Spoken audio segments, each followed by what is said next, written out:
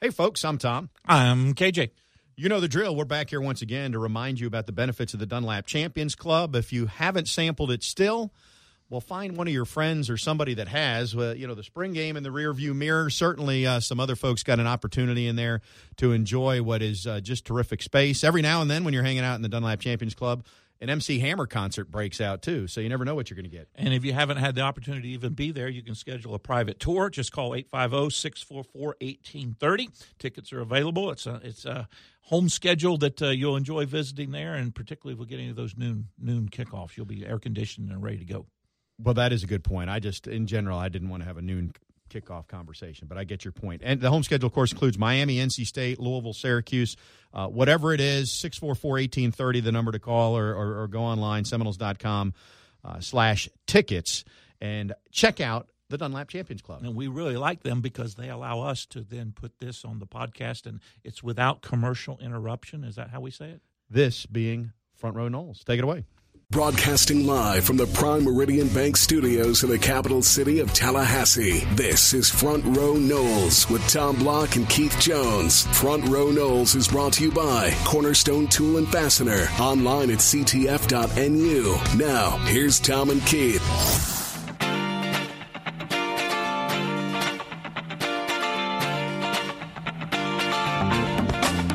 Good day, everybody. Great day, everybody. We're talking College World Series. Keith, how are you? Let's go to Omaha. You and I have not discussed this yet, but I have a hotel reservation for the championship round. How about you? You feel like driving, or are we going to get an airplane? We'll flip a coin, but I would drive if available and appropriate. I just got to negotiate that with the missus on the home front, let her know I'll be gone for those 4 days. All right, we're screwed. Now, hold on a second now. I need to let a little space happen between what happened at LSU, though, before I have that conversation. Yeah, by the way, have you... And by the way, she doesn't listen to this show, so I'm completely safe right now. Have you been able to get your kitchen pass back yet? Have you still eating out back on the deck, or what? You and the kids, or what are you doing? So it's all good. Okay. It's all good. Obviously, she went to LSU, but she knows the Martins as well. And so... while she's disappointed for her team, she's really excited for Mike Martin and all the Martins, as I think all of us are, because this really is – everybody's been saying it's fairy tale, storybook, whatever. But would you say this is even beyond fairy tale Cinderella? Well, this can't happen except anywhere in a movie. I would say yes to that. And so, first of all, I had a chance to sit down with Mike Martin, and you'll hear that interview in the next segment. That interview was recorded Tuesday, and so I'll just go ahead and let you know now when he refers to eating steak tomorrow, he's actually talking about today because the team traveled to Omaha early afternoon, and that will be a fine steak dinner tonight. Correct. But I brought that out because it wasn't just that they won. I mean, when you can pick all the storylines. A, last four in. B, first time ever a number 3 seed. C, they went on the road and beat the guy who's going to be the number 1 pick in the draft next year, maybe, if projections continue. First team in the super regional era to win at an SEC team in the regional and at an SEC team in the super regional. And then you go beyond that and you look at the individual storylines, and you've got a guy that was on the club team and was the last guy on the roster that did nothing all year, and all of a sudden he's Babe Ruth. And they don't ask him to bunt. Now, we've not asked the question unless you ask 11, and I'm not aware of it. Had he had any practice bunting, because you don't do that at the club level, you're swinging for the fence every time, but didn't ask him to bunt. Let him swing away. Didn't convert, but had enough confidence to let him do that. He did fail on one bunt attempt this weekend, though, as safety squeeze, and he popped it up. I forget if that was – I guess that was game 1, if I'm remembering right. I'd forgotten about that. But to your point, though, and this goes to the storybook conversation. We talked about it last week. There was a situation in one of the Georgia games, first and second, nobody out. That's the one time when you would normally see 11 bunt. He didn't, and whoever it was struck out. And you're thinking, oh, we should have bunted. But then the next guy hits a double to the gap. It doesn't matter. Well, similar thing happened here. After Becker pops out, I don't recall the exact circumstances, somebody else picked him up with a hit, and they still got the runs home despite failing on the bunt. So everything has been going right. It won't always be that way, but I hope it lasts another 2 weeks. And obviously criticism against LSU for pitching to Mendoza because you had first base open. But Who knows whether that would have gone any different had it been the case, given how well Florida State has been picking each other up. I wanted to ask Mike Martin that question about the hindsight, second-guessing nature of the sport that he's devoted his life to, and I failed to, even though I had made a note. But if you think to 1 year ago, he brought back Parrish after the rain delay, 2 hours, whatever it was. We know the result. It got universally panned, much more so because of the result than had he gotten away with it, so to speak. So Mike Martin was, criticized, second-guessed, all that. Now, fast forward a year, and every decision he makes is going right, including playing the club player. I have a theory, though. I think he and Meat and Tyler sat down before they went to Georgia, and they said, every time we have a situation where the book says X, we're going to do Y. And we're going to begin with Meat, tell the kids to broaden their strike zone. I can't prove that. I don't know if 11 or anybody else would ever admit to that, but everything he's done has kind of been against the book, and it's turned out to be right. Yeah, I don't know that they broadened the strike zone. They were certainly more aggressive, and it may have just been the book on that pitcher that this is where he's going to be first pitch. So we've got more pitches to swing at. No, but my bigger point is now you have LSU fans, and because of my wife's connection there, I follow LSU a little bit more closely than most probably do. This weekend, obviously, I was tuned in. They haven't been happy with Paul Mainieri for a number of years on the baseball front, even though he's won a national title there. And that goes to the larger context of, would this conversation be different about Mike Martin had he won a title in 1986, or would we still be frustrated because it's been since 1986? Well, Paul Mainieri won one in 2009, but what LSU fans are fixated on right now is that 3 out of the last 5 or 6 times they've hosted a super regional, they haven't advanced from Baton Rouge, from that environment. Well, here's another stat for you. If I read it correctly, and I think I may even have texted it to you early, the last 3 teams to beat LSU in the super regional in Baton Rouge have gone on to win the College World Series. That's what I read the text. Slight modification. It's the last 3 teams to eliminate LSU from the NCAA tournament, because one of those years they played in the championship final in Omaha, but they lost, and so the last 3 teams that have ended LSU's season. So 2 at the super regional level and 1. I think that's at right. Omaha. I think that's either right. way. Again, that sets up fairly good, if you will, for Florida State. My point being, what I wanted to hear Mike Martin comment on, and this wouldn't have been the time to get him to really comment on it, but you made your living in a sport that is more susceptible to second guessing than any other sport. I think football has a lot of Monday morning quarterback, but because of the jargon, and some of this is better explained via all the media outlets and Twitter and all that now. But I think there's always been this, there's a little bit of sophistication, and maybe we don't know what we're talking about, so we're not going to second guess the coach as much in football. And basketball maybe is more elementary, that you're not paying as much attention to scheme and whether it was man or zone. You're just going, well, that guy didn't make a shot, so that's not on the coach. But baseball inherently is, what in the heck is that guy doing? And always has been. I said it when it came up. Now, granted, it was my 8-year-old son, Nolan. I said, Nolan, I cannot believe they are pitching to Drew Mendoza. He goes, what do you mean? I said, the book says you put him on first base and you pitch to the freshman behind him. Mm-hmm. Now, Mainieri after the game said they felt like they had that Mendoza's more susceptible to a strikeout. Martin's average is higher, Robbie Martin. So, but if you followed Florida State at all, I mean, if it's me or you or anybody that follows FSU, and you're going to say, okay, would I rather pitch to Mendoza or Martin here? You're going to choose Martin. Every time. Every time. And that's part of the storybook, too, because Mendoza turned down, I'm sure, 7 figures or high 6 figures to come to FSU because his parents had both gone to FSU. And now the guy who's literally a Garnet and Gold family is the hero in the Supers. It's just been a crazy run. Was impressive. I was not in Baton Rouge, heard lots of great stories. I've been to that stadium several times before, as we talked about last week. But it's just a remarkable run. So now, all that said, speaking of second guessing, let's do the first guessing. Drew Parrish or C.J. Van Eyck in Game 1? Despite the fact that Parrish has not performed as well as Van Eyck has in at least the last 2 weeks, I don't mix anything up. I keep what got me there. I go with Parrish at Game 1. Well, that's what they're going to do. And I asked him about that, and you'll hear his answer. I had put out on Twitter, I think Monday morning, if FSU played Sunday, Tuesday, their first game was Sunday instead of Saturday, I think I would have made the switch because CJ would have had a full week to recover from Sunday to Sunday. Now, I know Sunday to Saturday, especially when you watch pro ball, that feels like it should be enough time. But in college ball, you basically pitch once a week, and he's coming off a career high in pitches, and I didn't take the time to look up. They certainly could. How has he done when he's pitched a day short or a day longer? Right. And because another part of the equation is how does Parrish do if he now gets 2 days more rest?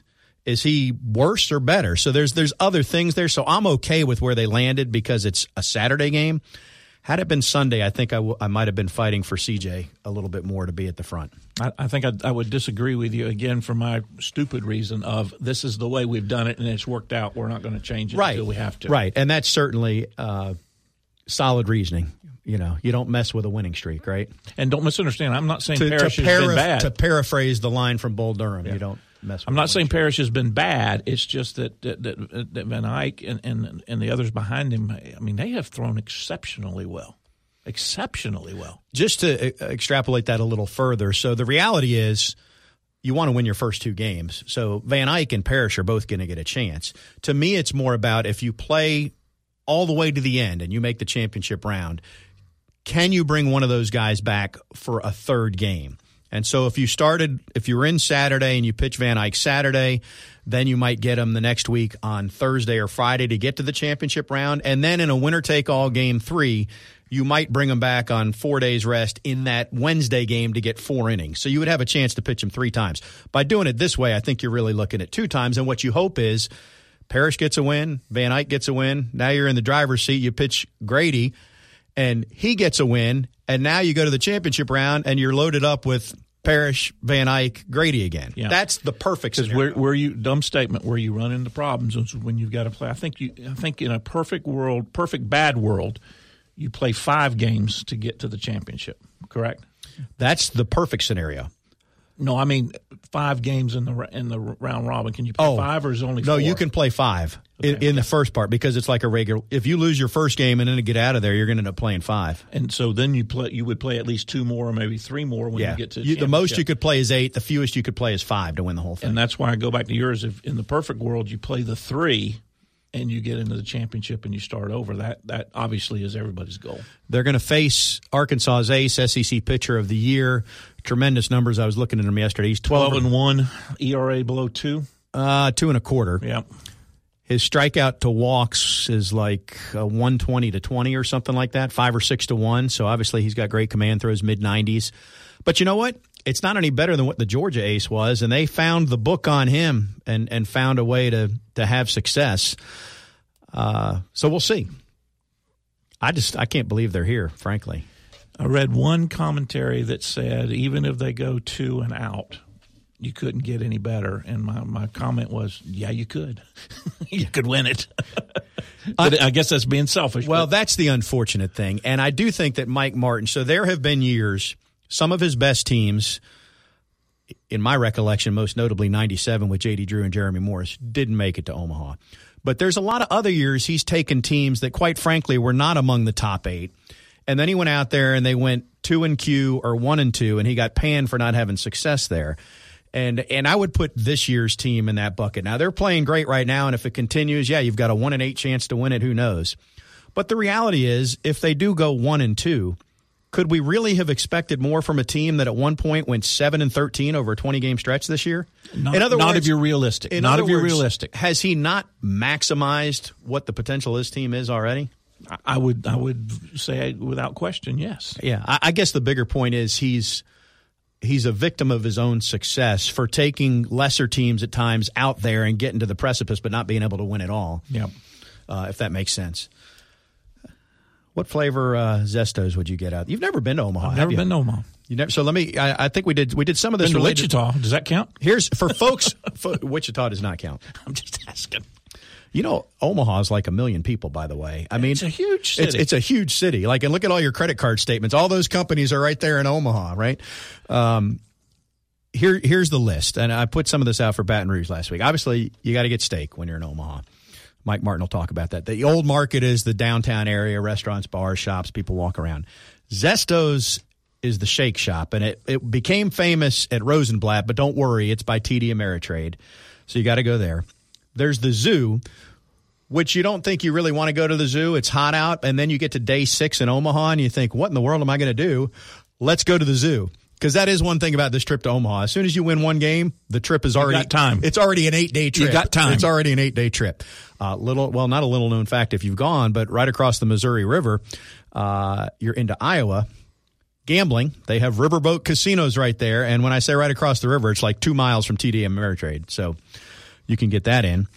The old Rosenblatt, they leveled it, but they kept a little part of it. I don't remember if they kept maybe the infield there, and there's some statues that memorialize it or honor it, so you can go there.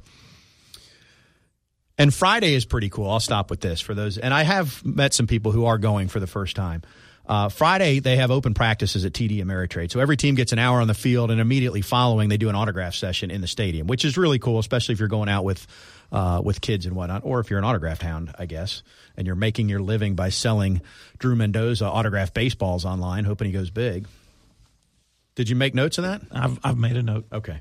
I can't read it, but I've made it. Do you know who is going this weekend? Speaking of people who've not been. Who is going? John Thrasher. He probably is. He may have been there. That wasn't where I was headed. Madison Social Twitter guy. A.K.A. Matt is going. He's in. He's arriving Friday. He's bringing his son. So he will check many of these things off the bucket list there. Good for him. So good for him. For those of you who are not, though, Madison Social, probably a pretty good place to watch the action. 7 o'clock Saturday night. It'll be a good time. And do we know game time for, well, you don't, it's whether you win or lose. Right. But you'll play again on Monday? You play Monday. Monday. Back so to they'll play Saturday, Monday, Wednesday. But where it gets dicey is if once you get into the losers bracket, then you potentially play either Thursday, Friday as well, or Friday, Saturday as well. You get into a 3 out of 4 days, something like that. We'll cross that bridge when we get there. How about that? Maybe we won't have to worry about it. Speaking of that, there's the Bob Carey pedestrian bridge that goes across the Missouri River. If you go right to the middle, you can stand with 1 foot in Nebraska and 1 foot in Iowa. I'm sure that's always been on your – it's not quite the same. Did you check that off your bucket list when you were there? I did because I was with my daughter. Now, it's not quite the same as when you go to Niagara Falls and you can have 1 foot in the U.S. and 1 in Canada. I'm not going to put it at that level. We've done that one together. We have done that one together. We've spent a lot of time together, including 17 miserable minutes here today. We will have a conversation with skipper Mike Martin, who reflects on his career and his various trips to the College World Series, when we continue on Front Row Noles.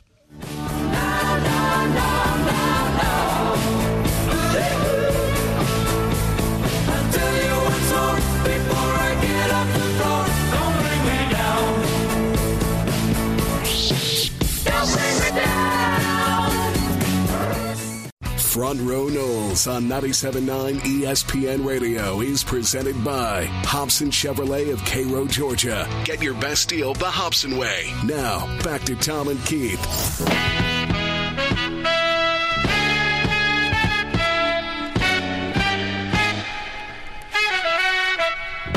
Welcome back, Front Row Noles. Tom and KJ with you. Keith, have you been keeping track of all the times the number 11 has come into play this year at significant moments, such as season opening game, final score, 11-0 FSU. Last game, ACC tournament, final score, 11-0 FSU. Had not been paying attention. Reese Albert epic at bat, which we didn't discuss. 11 pitches. 11 pitches. Number of runs scored over the weekend to get out of Baton Rouge. I'm going to go with 11. Yeah, correct. How about that? That's a little – now we're getting scary. If this happens, so the NC State game was win number 1 in a row of a win streak. Then 3 in Athens, that's 4. 2 in LSU, that's 6. Win 5. Win 5 straight in Omaha. It would be 11, and you'd be national champs. Now, that is where the storybook just goes to the absurd, and we actually do make a movie about it. And speaking of movies and movie-type endings, listen to the end of this interview I did with Mike Martin, because I don't think many are aware of sort of a connection to the start of his career and something pretty memorable in not just sports history, but U.S. history. So anyway, thanks to Mike Martin for sitting down with me yesterday as the team is traveling to Omaha today. So I think you'll enjoy this interview. Take a listen. 11, congratulations. I just commented you're still grinning ear to ear. Is it one of these you have to pinch yourself to believe it kind of things? I mean, I know you didn't lose faith in your team, but for this to be the last go-round and you to be heading back to Omaha, it's pretty fitting. Oh, Tom, it's exhilarating. We just got a group of young men that have fought so hard after going through some adversity. And, you know, it's kind of like golf. You play 3 or 4 holes real poorly. Sometimes you say you can't wait till this round is over with. Doesn't work that way in every sport, and baseball is one in which you have to be mentally tough. Our guys really so-called stepped up to the plate, no pun intended, and really worked hard to get better. Leadership surfaced. Guys really took advantage of opportunities. We made a couple of lineup changes. I can't tell you how happy I am at this point to see these young men come from behind like they did and fight, get their way. We're going to Omaha. How do you balance we're going to Omaha with we're going to Omaha to win the whole darn thing?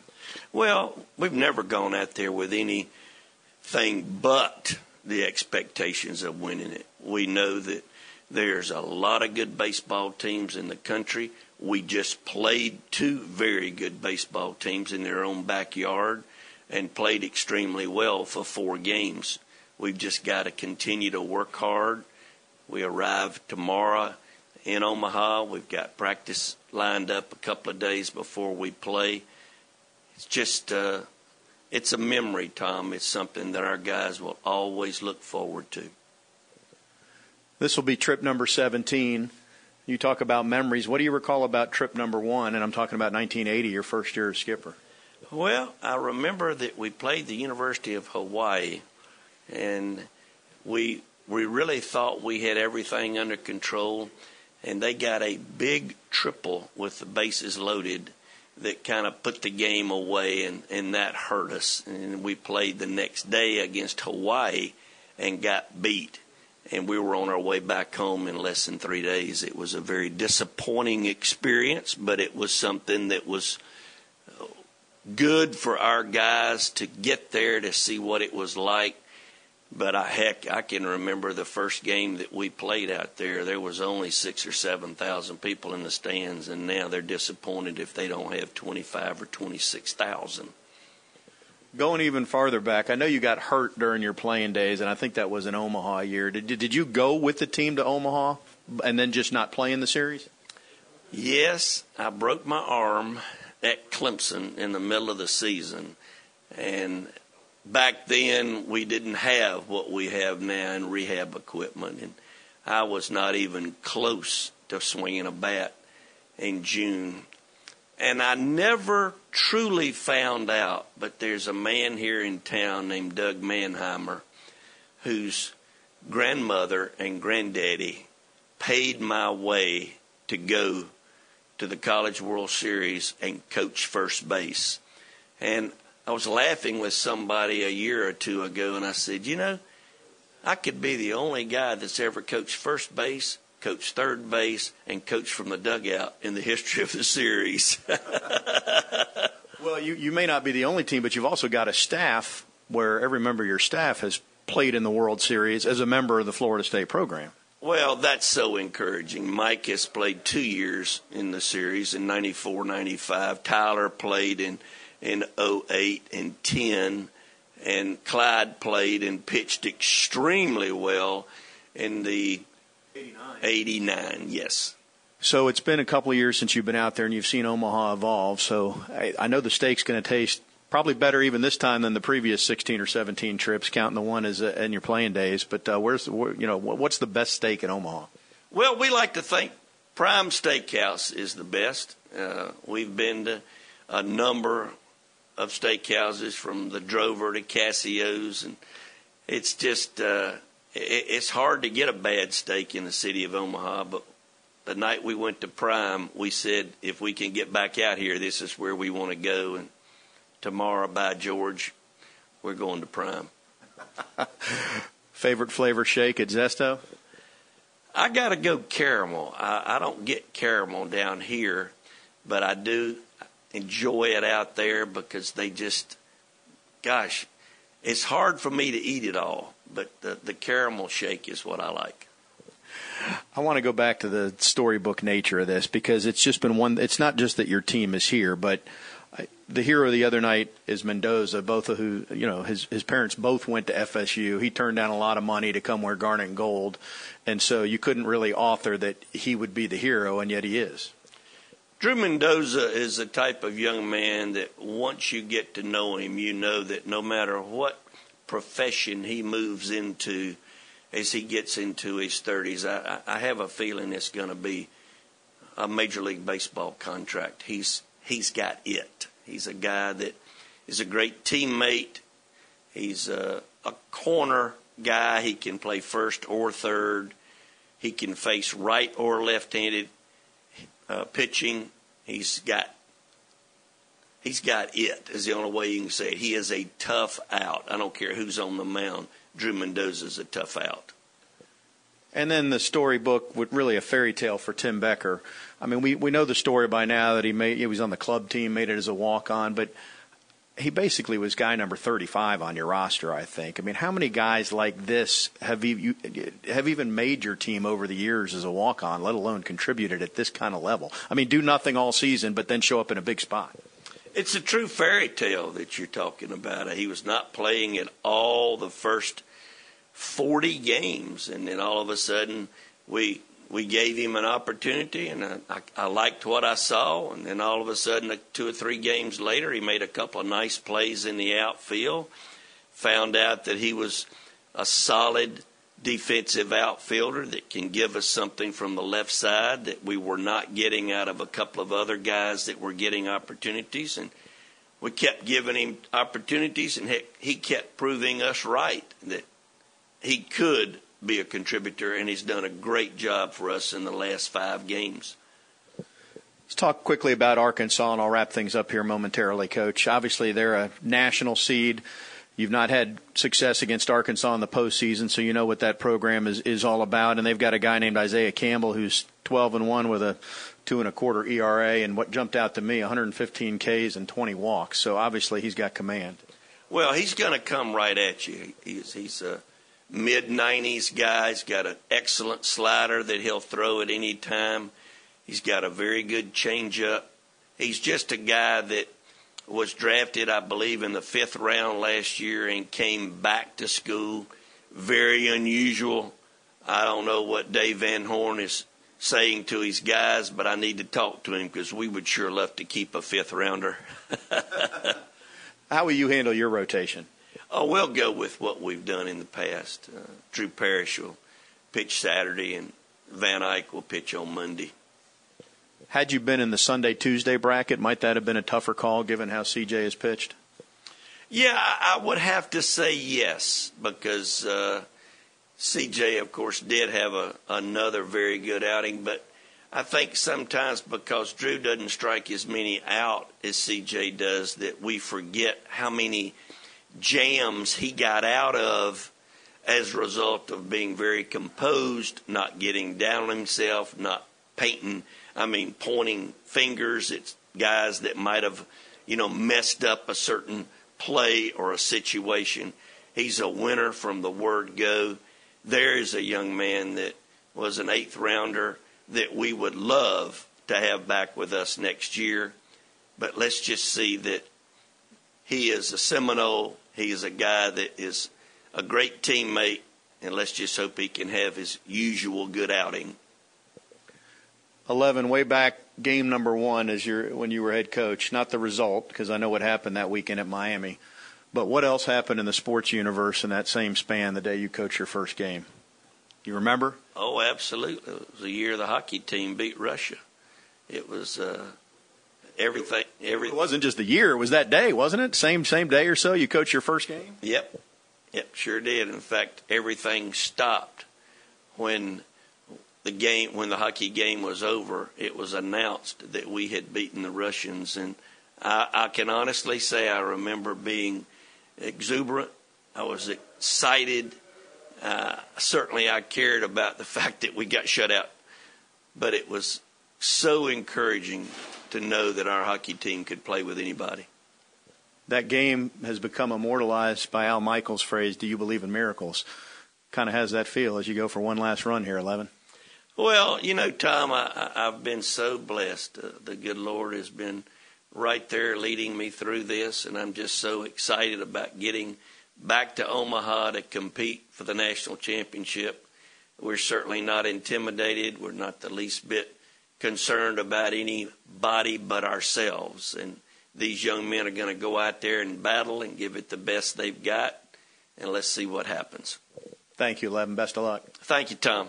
Mike Martin, that conversation yesterday, and so if Florida State got to the championship game, well, certainly somebody would create this and put it on Twitter, but I think we might actually need to get Al Michaels and pull him to TD Ameritrade for the last out so he can again say, "Do you believe in miracles?" Because the very first game he coached in 1980, that happened. And, I mean, you're looking at me, but it would be a miracle, would it not, based on where this team was, to have that ending? Again, you start thinking about all of the different things, how many times 11 has come up, how well the team has performed, how much different in certain situations Martin has made calls versus calls he would make in the past. Everything is lining up. I mean, again, realistically, Florida State's chances in Omaha are 20%, 30%. I mean, they're going to be a lesser unranked team. You look at all the metrics, you look at the numbers, blah, blah, blah, blah, blah. Technically, they're 12.5%, I think, if you do the math on 8 teams, right? Probably so, or maybe even less than that, to be honest. But everything is lined up. It does make you at least pause. It makes you pause and say to yourself, what if? What if? Arkansas was catching a foul ball away from being the national champs last year. So is that good or bad as they go into this tournament and game? Well, I think 11 said it, and I do believe this to be true.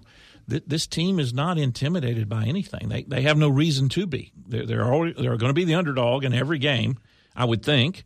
They've been the underdog in the regional. They've been the underdog in the super regional. They weren't expected to do – at one point they weren't even expected to get into the tournament. So why would they be intimidated by anything? I mean, if nothing else, be naive and keep the blinders on and keep your head down and plow ahead. Yeah, I agree. It's been house money since you got in the tournament, and they've played like it. They've played well. To those of you going to Omaha, have fun this weekend, and hopefully it's an extended stay because it really is. It's a good trip if you're a baseball fan and a college sports fan. And to be fair, and I've not been there. Excuse me. The people of Omaha is what makes the tournament unbelievable, I'm told. Well, it's the people of Omaha, but it's also the fact that when you go the first weekend, there's fans from 8 schools there. So if you ever go to a Final Four, obviously you get 4 fan bases for the first few days. So, you get there between Friday and Tuesday, there's fans of the other 7 schools there. And it's, it's cordial. It's hospitable. It's not like it's in this case, it really will be because Miami and Florida's not there. So FSU fans will really have a good time. Now, we've got to go to the break and we want to talk with Tim. But help me remember, in segment 4, you have got to tell our listeners about how much fun it is to line up to try to get a ticket for a game that you don't have a ticket in Omaha. Well, I will suggest that it might not be as difficult this year, although I'm sure Arkansas is bringing a passionate fan base and other schools. But LSU's not there this year, and that experience was 2 years ago when LSU was there, and so was everybody who lives in Baton Rouge, and that line was long. We got to save it. You still got to tell us the story. Okay, I'll do it. I'm making a note right now. We'll come back. Our Seminoles.com insider is ready to go. He's been with the Noles. He'll be with them this week. He may be the difference. We're putting it all on Tim's shoulders, and he'll explain how they're going to get it done when we come back on Front Row Noles. We are the people that can find whatever you may need. If you got the money, honey, we got your disease. Jungle, welcome to the jungle. Won't we bring you to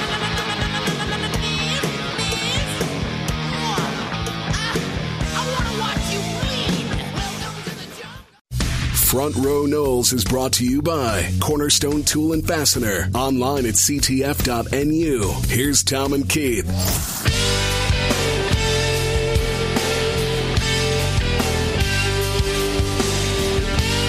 Welcome back to Front Row Noles. It is one of our favorite times of the week as we say hello to our Seminoles.com insider, Tim Linnefelt. He joins us via the Earl Bacon Agency hotline, the Earl Bacon Agency, ensuring your future together. Tim, I guess the obvious starting point, do you go medium or medium well on your steaks?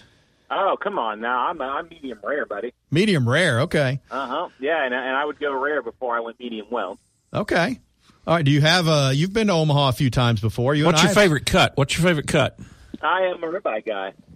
Ding, ding, ding, ding, ding, ding. We I have a winner. For all your steak questions now, that's not a problem. Yeah, well, and what's your favorite steakhouse then in Omaha? Well, I've been to a few of them. My favorite, the one that I like the most, is probably the Drover, which I think is kind of like one of the famous ones. They have the whiskey steaks there. They marinate them in whiskey and like brown sugar and whatnot, and it's delicious. But apparently, how about this, you guys? The Drover is closed. They had a fire in their kitchen a few months back, and they haven't reopened yet. So I'm going to have to find somewhere else to go. Well, based on the conversation I had yesterday with Mike Martin that our listeners just heard, you're going to enjoy a steak tonight. There's more than one option. Yeah. There's more than one option. I think Omaha Prime is up tonight, and I've been there before, and it's also spectacular. So. Yeah, I think if I remember that right, it's one of those places where like they literally like roll a cart of like the meat over to you, and you like pick it out, and then they go and cook it and do whatever. So yeah, it's pretty awesome. Not a lot of places like that in Tallahassee. So. Well, you're going to have a good time. I'm jealous. I've been out there several times before though, so I can't be that jealous. I am excited for the team and everybody going. Before we get to the more serious stuff, I asked Mike Martin this question too. So what flavor shake do you get at Zesto's, Tim? I'm a traditionalist, man. I like the chocolate shake myself. And although if you make a little run, you're there long enough, you really can try kind of all of them. And I find that the strawberry is a nice change of pace. Do you restrict it to one a day, or have you gone double a day occasionally? I mean, KJ, you've seen me before, haven't you? I think every once in a while, you one in the morning, one in the evening. There you go. That's our boy. I want to let's start with this premise, Tim. Sports to me is always when it's your team.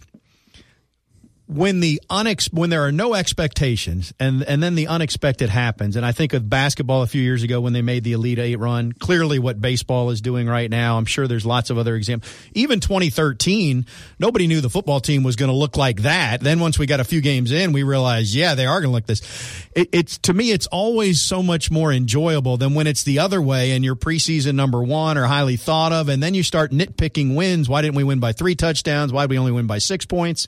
Would you agree?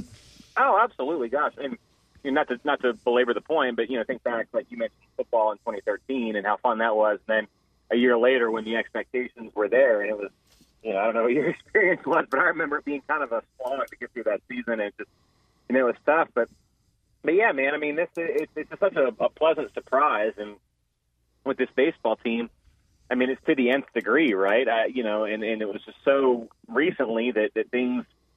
Didn't look anywhere approaching this good. And I think we might have said it on this show a couple weeks ago, with being into the NCAA tournament or maybe even the ACC. It's like it was a weird deal with this team because obviously the regular season didn't go the way that they wanted it to.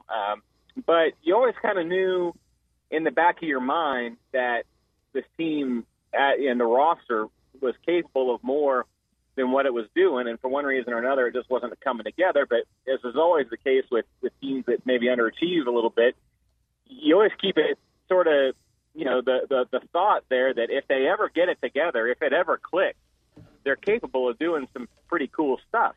It's just a matter of if it ever actually happens. And a lot of times with teams, certainly over the course of 60 games, if it doesn't, if it hasn't by June, it's not gonna.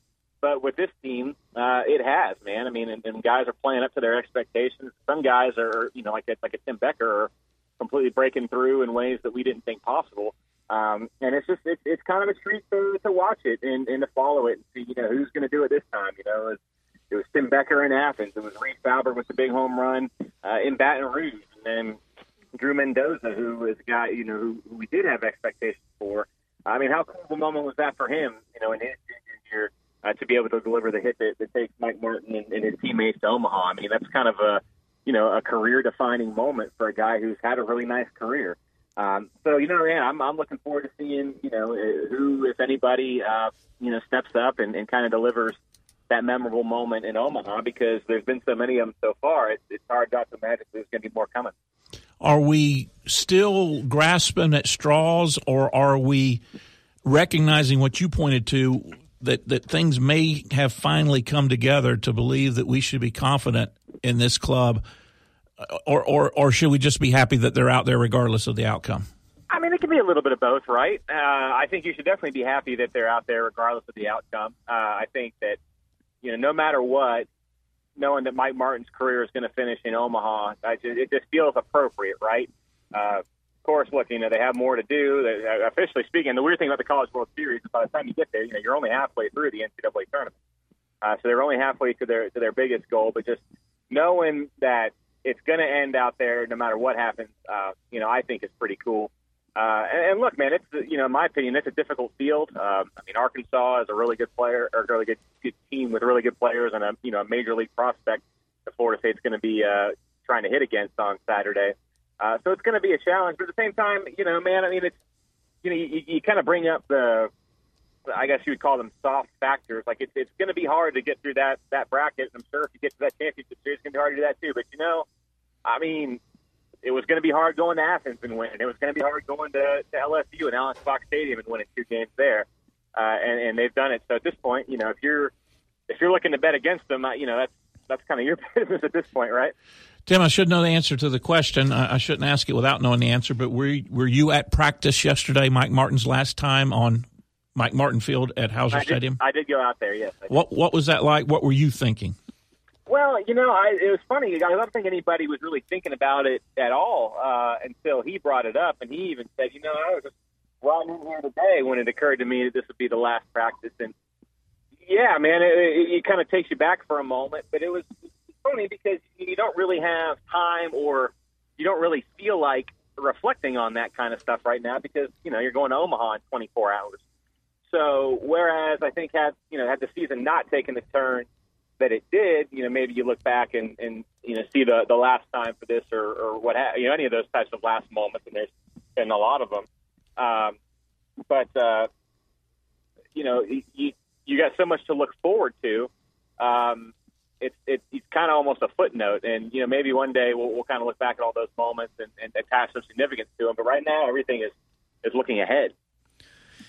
Tim, Keith and I didn't get into the details of this, but in the moment, and certainly that night, meaning Saturday night, I couldn't come up with something in my brain that stuck out in terms of a plate appearance or an at-bat that was better than what Reese Albert constructed in that 11-pitch at-bat that resulted in that 3-run tying homer. So if we widen that and include game-winning field goals, I guess, last-second scores. I guess you'd have to put the KB catch in there in 13 as I'm thinking about. What else on the FSU landscape or specific to baseball resonates in terms of what he did? And it was a 6-minute at-bat where he fouled off, 5 or 6 pitches before leaving the yard. Yeah, it's tough to kind of draw a parallel to it. My first thought when you were asking, when I think of great individual performances like that, when baseball is so contained in the individual's bat, my first thought weirdly was David Estolkes with the 30-point game. It was a 33 against North Carolina a couple years back. Some of the catches and some of those plays, but it's so hard to draw a parallel because KB had the great career and obviously the great catch, but the catch took 6 seconds, right? Reese Albert, that bat took a long time. 6 minutes, 11 pitches. I really don't know that I've ever seen anything, given the circumstances and the moment and the stage and where Florida State was in that game in its season. I don't know if there's anything quite like it, to be perfectly honest with you. And it really is a fascinating. I think, all sports are cool in their own way and have fun mental games and test matches and whatever else. But man, the battle, the back and forth between a pitcher and a batter in a situation like that in baseball, I think is just one of the coolest dynamics in all of athletics and sports. I just love watching that. I really enjoyed talking to Reese after the game about it. And I tell you also, it was really cool to talk to. I chatted with Drew Mendoza a little bit about that at bat, and he's in the on-deck circle watching it unfold. And I asked him, I was like, man, what's kind of that feel like being there? And his answer was pretty cool. He said it depends on the kind of player you are. He said some guys, you get up there, and the more you see different pitches, the more you foul them off, the more you stay alive. You get a better beat on the pitcher. You get more and more confident, and you kind of tilt the seesaw toward you. Or the other side of it is that you get more and more nervous. You get more and more kind of gripping the bat a little tighter, shaking a little bit, and eventually you give in. And I think, we saw what Rhys's response to that scenario was. But if you go back and watch that at bat, like you can see the pitcher. You can see him kind of losing his nerve. Like the second time that Rhys fouls the ball off, he's stepping on the mound, stepping off, second, just kind of looks uncomfortable with his body language. And so you can kind of see that sort of test of wills and test of nerve playing out in real time. And of course, none of that's a guarantee that a guy's going to hit a 3-run bomb out of the park. But you can kind of going back and knowing how it happened, you can see signs of it coming if you go back and sit through the 6 minutes of that at bat. Well, the biggest thing that jumps out to me on that at bat is look where the ball is that he hit out of the ballpark. Yeah. Mm-hmm. I mean, it was ball 4 in my estimation. Yeah, I don't know. He said it was where he wanted it. There was one that was definitely ball 4. But Rhys was saying it's like, again, in that situation, what you don't want is to strike out with the bat on your shoulder. So he was having to be a little less selective with the pitches than he normally would. But he said, he wanted a fastball middle in, and he got one, and maybe it would have been ball 4, but it was obviously one that he thought he could do something. It was low by my estimation, and it went high out of the ballpark. I do think it's easier for us to assess that it was going to be a ball when you're standing up there. Oh, there's no question. When you first recognize it, you're thinking this is going to be pretty close. I better swing. We're judging the result on where it would end. Not only I will say this though, I was watching the game with my wife at an establishment in town and my kids, and so we didn't have the volume up. And when he hit it, I thought he absolutely destroyed that. But now you're watching in a bar and you see it. And there really was no great indicator. Did he hit it out? There was like this delay. Everybody in the bar, nobody knew. Did that just go where we think it did? Because you couldn't see the ball come down. No, right. I was going to say, even on the replays, it was going to be my question to you two guys. Did you pick up where the ball was? I mean, you were there. I can say where it was. But on TV, you had it was about the 5th replay before I could find the ball hitting and then bouncing over the eave of that building. I don't usually get critical about TV broadcasts, but they had a struggle this weekend on some of their camera angles and replays. I didn't get to see much of it. I can tell you the LSU has a new baseball facility beyond the wall in right field. It's got, I guess, I don't know if it's their offices, and I think there's a new weight room and some other things. And it's got the really nice Spanish tile on the roof, and Rhys's ball bounced off that pretty Spanish tile a few times before finally getting to the ground. Did Rhys talk to the media yesterday or no? He did not, no.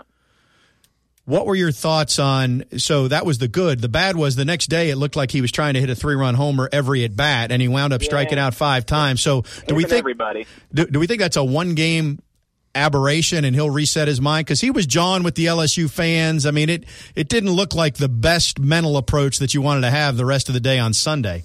Well, I guess that's the natural response for an 0-for-6 with 5 strikeouts. But I will say, it feels a little unfair to me to single Rhys out completely. I thought that there were a lot of instances in that game where guys went up and just took the biggest swings you've ever seen on the first pitch. And everybody, trying to hit it out and end the game or get a big lead or just kind of swing the momentum. It's easy to forget now, and it's just sort of a footnote given the way the series turned out. But until the 12th inning, when they ended up winning the game, Florida State hadn't had a hit since the 4th. So it had been a while. I think they had maybe one base runner had gotten hit by a pitch. Other than that, LSU was been just about dominant. So Rhys didn't have a great day at the plate that day, but nobody did for long stretches of it. And I think you said, I think people were just trying to, maybe getting away from their typical plate approach and swing a little harder than they normally would. And look, you also have to give credit to LSU's pitchers, particularly the Devin Fontenot. He was awesome. And I think he just didn't have anything left in the tank by the end of it. That happens sometimes. Well, he shouldn't have. He threw 8 innings, I think. Yeah. His previous season high was pitches was like 60, and he was in the 80s or 90s by Sunday night. So all that to say, I don't really worry too much about that. I think it's just kind of the moment and the circumstance. But the guys have all week to kind of get right and kind of reset mentally. And I don't have any major concerns about that. I think it's kind of a pretty unique circumstance. Two more. First one, just a short answer. Were you as surprised as the rest of us that they pitched to Drew Mendoza? I was. Yeah, I was texting people during the at bat that I thought that they would put him on and take their chances with the freshman. But Paul Mainieri said afterward that, and he's right, that they were trying to get a strikeout, and that Drew Mendoza has a higher strikeout rate than Matthew Nelson, which, okay, I don't know. It would have been Robbie Martin, right? I'm sorry. Yeah, Robbie Martin. I have brain cramp there, but Robbie Martin on deck, and he's right. Drew Mendoza does have a higher strikeout rate than Robbie Martin, but at the same time, I don't know. My theory is that they just sort of lost track of the moment and started pitching to him before they really had a chance to think about it, and then they got him 1-2. So at that point, you're thinking, okay, well, let's just see this thing through. And I was completely shocked that it was an intentional walk. And then when they started to pitch, I thought, well, surely they're just going to really work the edge, not give him anything. And then I'm like, oh, they're actually pitching. I thought, I remember I was sitting next to the SID and marketing crew, and I said, man, and then we were talking about through the whole at bat, and I said, okay, well, they're going to pitch to him, and watch. They're not going to give him anything that he can really do anything with, and if he swings through, great. If not, they'll walk him. But that was even the case. Even the day before, following the Albert 3-run homer, I mean, Mendoza hit it as well as you can hit it to the track. I mean, and that's out like 99 times out of 100. So, and that would have given FSU the lead in that point. So now the very next night, they've already seen what he did the day before their pitch. Anyway, that's a LSU. I think it was a mistake. I mean, certainly I think it was a mistake to pitch to him, but I think, I don't know. We'll never know for sure, but I don't think they meant to do that. Because otherwise, it's hard to make sense of that. Yeah. Martin has Mendoza has a higher strikeout rate, but he also has a higher I'm a hero rate in his career at FSU than Martin. Exactly. Here's the last one. I'll let you go. I know that it certainly didn't hurt the cause. Do you think that where Florida State has ended up has certainly helped and perhaps cemented Mike Martin Jr. as the next coach? Personally, yeah, I do. I don't know. I don't have any insider information on that. But in terms of, just looking at the situation and assessing it, yeah. I mean, personally, I thought that there was probably enough last week to get to Baton Rouge and get the Super Regional. But at this point, I would be, I personally would be surprised if it didn't work out that way. And quite frankly, I think, at this point, man, that feels to me, again, just speaking for me and then not for the department or anything else, that feels right and appropriate. I mean, we're teams about to get on a plane to go to Omaha. Like they're one of the last 8 teams playing. I mean, say what you want for the rest of it, but the result is the result, right? Hey, I'm with you on it. Wholeheartedly agree. I am with you on it. We will see you in about 10 days out in Omaha, 12 days maybe, Tim. We're staying in your room, by the way. On the off chance that doesn't happen, Keith has asked, did you say medium or medium well? Medium rare. Oh, you're medium rare, too. Oh, yes. Okay. Oh, yes. And I'll just take a chocolate shake if you could bring those back for us and see how they travel, okay? You got it, fellas. All right. Our Seminoles.com insider, Tim Lenefeld. We'll take a break, come back, and wrap things up on Front Row Noles after this. They never would come to me, working on a mystery, going wherever it leads, running down a dream.